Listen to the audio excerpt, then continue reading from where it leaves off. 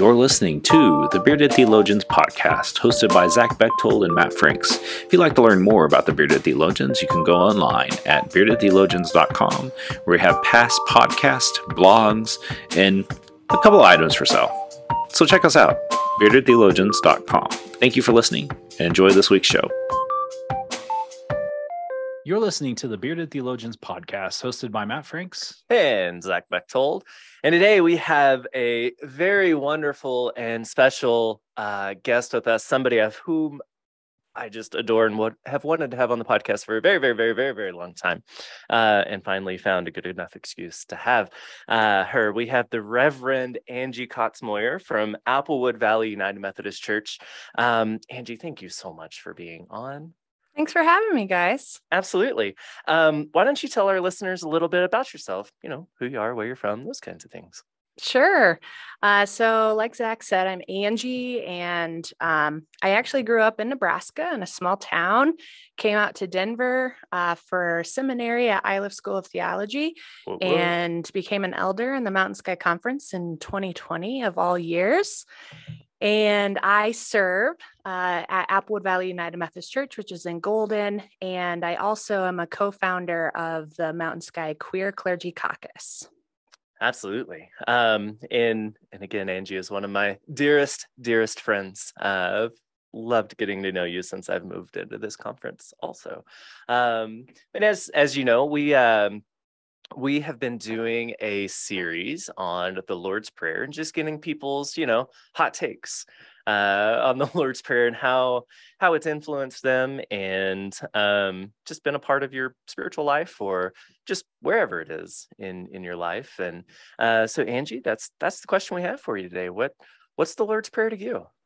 Yeah, thank you for asking that. So I was really excited when you asked me to be on the podcast to talk about this, because I feel like I have a very familial, is that the right word? Familial connection with the Lord's Prayer. And I don't think I've ever told anyone about this. So I grew up in the United Methodist Church and grew up going to church with my family. And then when I got to be about in high school, I started going by myself with my grandparents. But something that my grandparents did during the Lord's Prayer is we all sat in the same pew, right? It was my grandparents and my immediate family.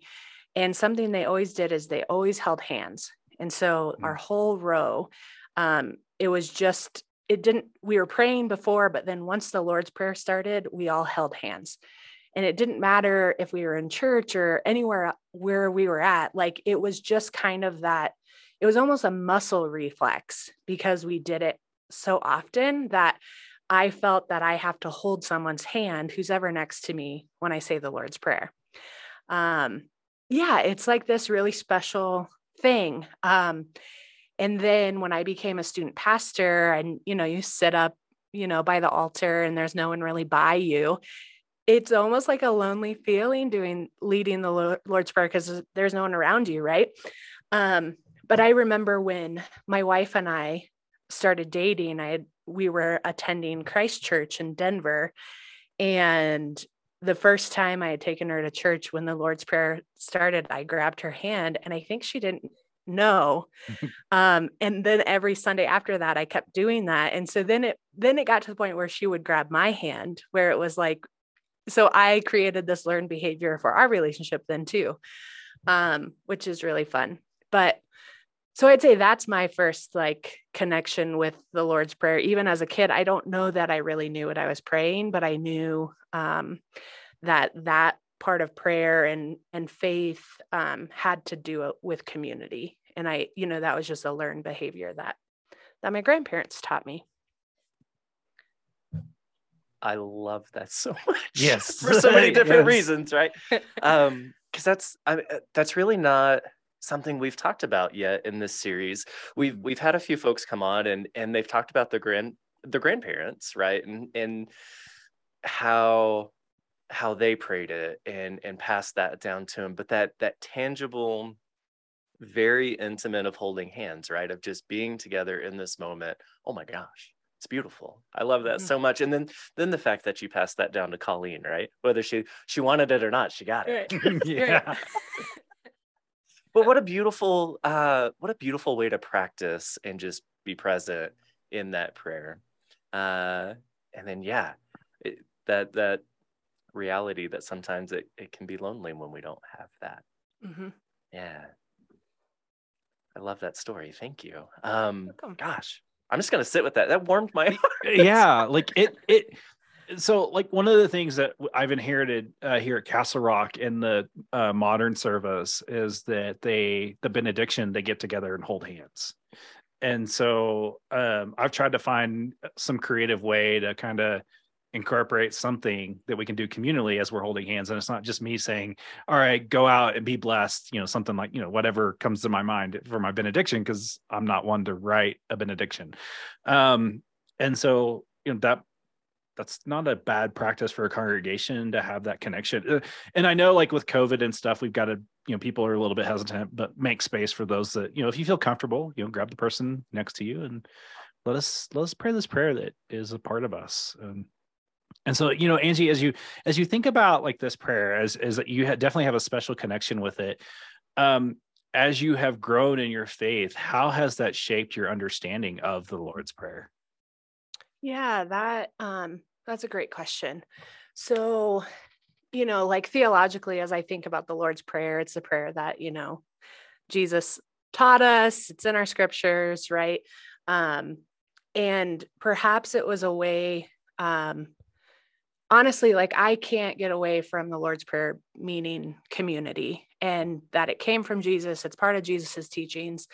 Why else would he say, pray like this, if it weren't for all of the community of believers to believe and do the same thing at the same time, right? So that connection with community, but then also that physical touch for me, that community piece, just reminding us that, this is one way that we can remember that we're all a part of God.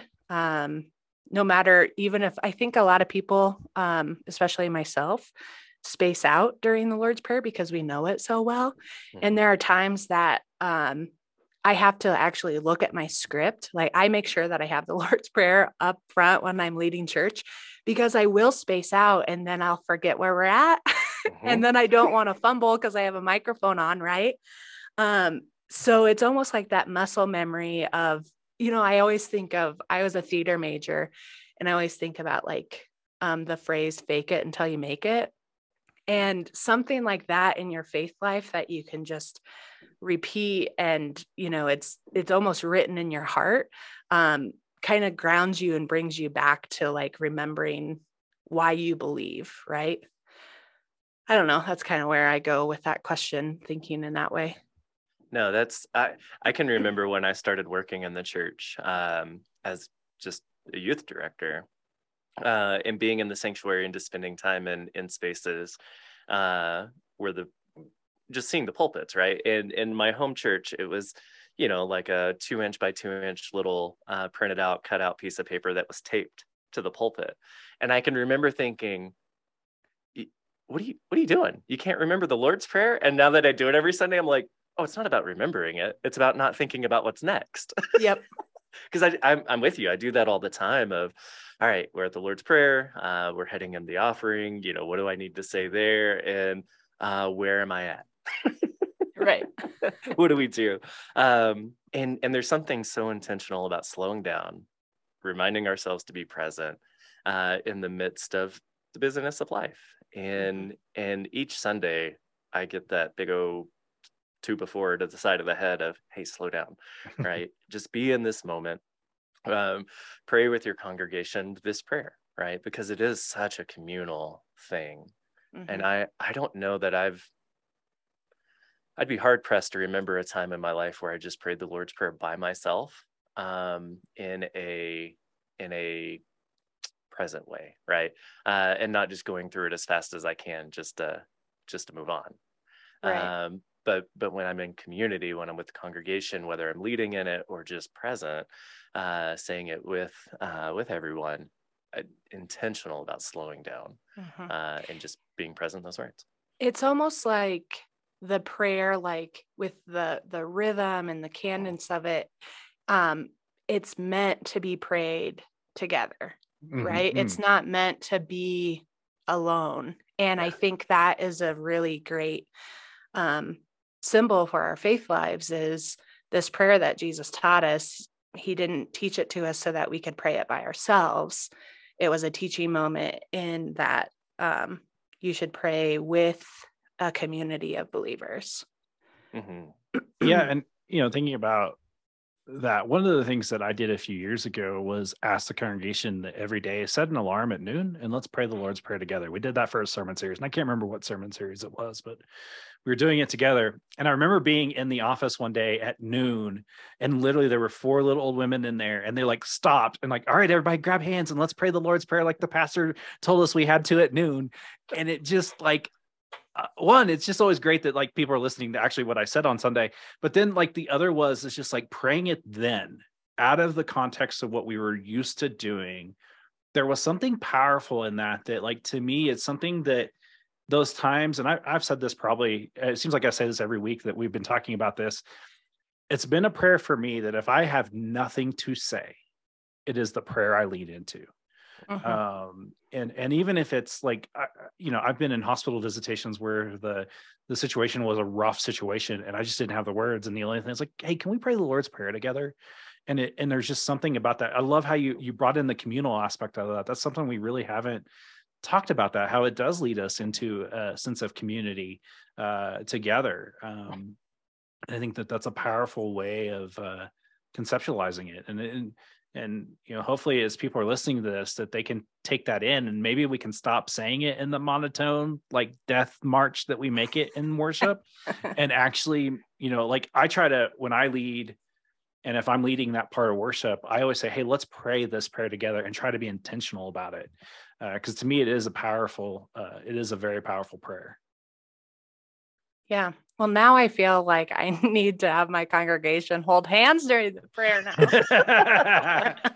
Well, what a beautiful thing to teach them and pass them on, right? Something that's yours, right? Yeah. That comes from deep within your lived experience of, I want to give this to you. And if you take it, great. If not, whatever. But that's a wonderful thing to share in. Yeah, for sure.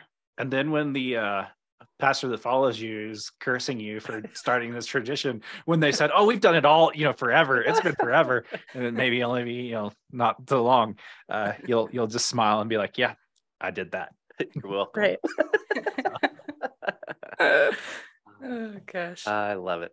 Well, Angie, what else do you have? Do you have anything else you want to any more wisdom you'd like to impart on us? One thing that I incorporated from one of my colleagues that I served with before I came to Applewood, we talked about prayer in our new members class, and just use the Lord's Prayer as a perfect example, because sometimes when you sit down and talk with people about their prayer life, it's pretty non-existent. And a lot of that is they don't know how to pray, and they almost are like, well, the prayers I hear in church on Sunday are so beautifully written and I just don't have those words or whatever. And, they don't know that we spend hours going over the words that we're going to say, during worship. So talking with folks about their prayer life, I always find that so interesting that a lot of people just are like, I don't really pray outside of Sunday or whatever.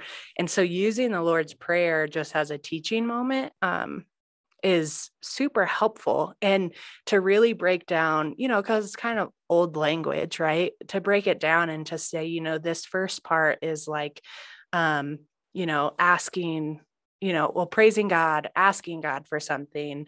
There's supplication, there's all these things within that prayer that you can tell people, like, so talk about, thank God for the beautiful day or whatever you want to be thankful for. Do your asking, ask for your forgiveness for whatever you have done.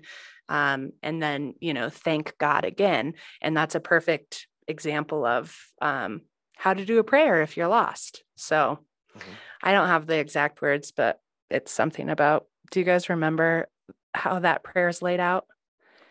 Yeah, it's oh gosh, now it's gone. But yeah, no, you're absolutely right. It's kind of three sections where you're thankful for the day and the blessings that you have.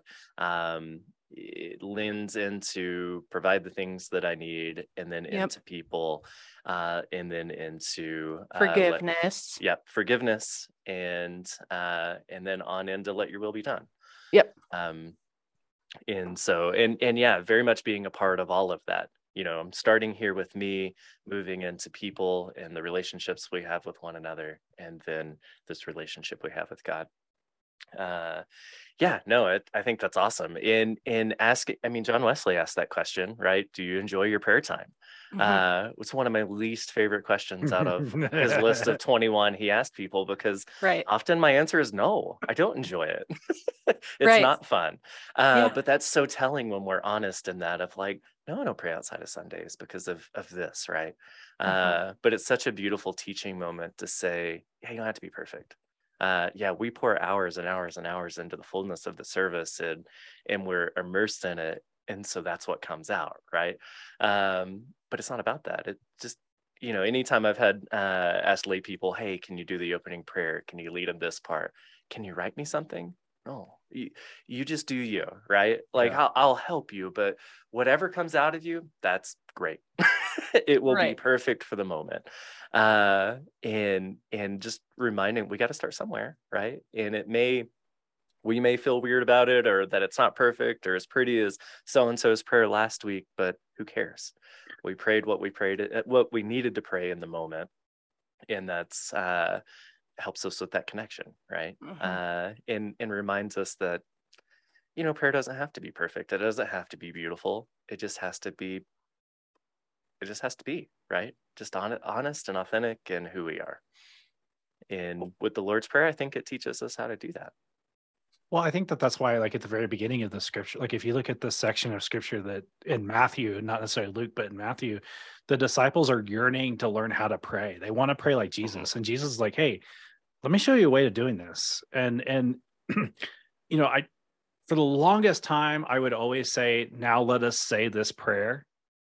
And I remember being in McFarland, about 9 years ago now, and the senior pastor was like, Matt, you got to stop saying that. And I was like, why? Like, it's what I've said for years. It was a part of who I was.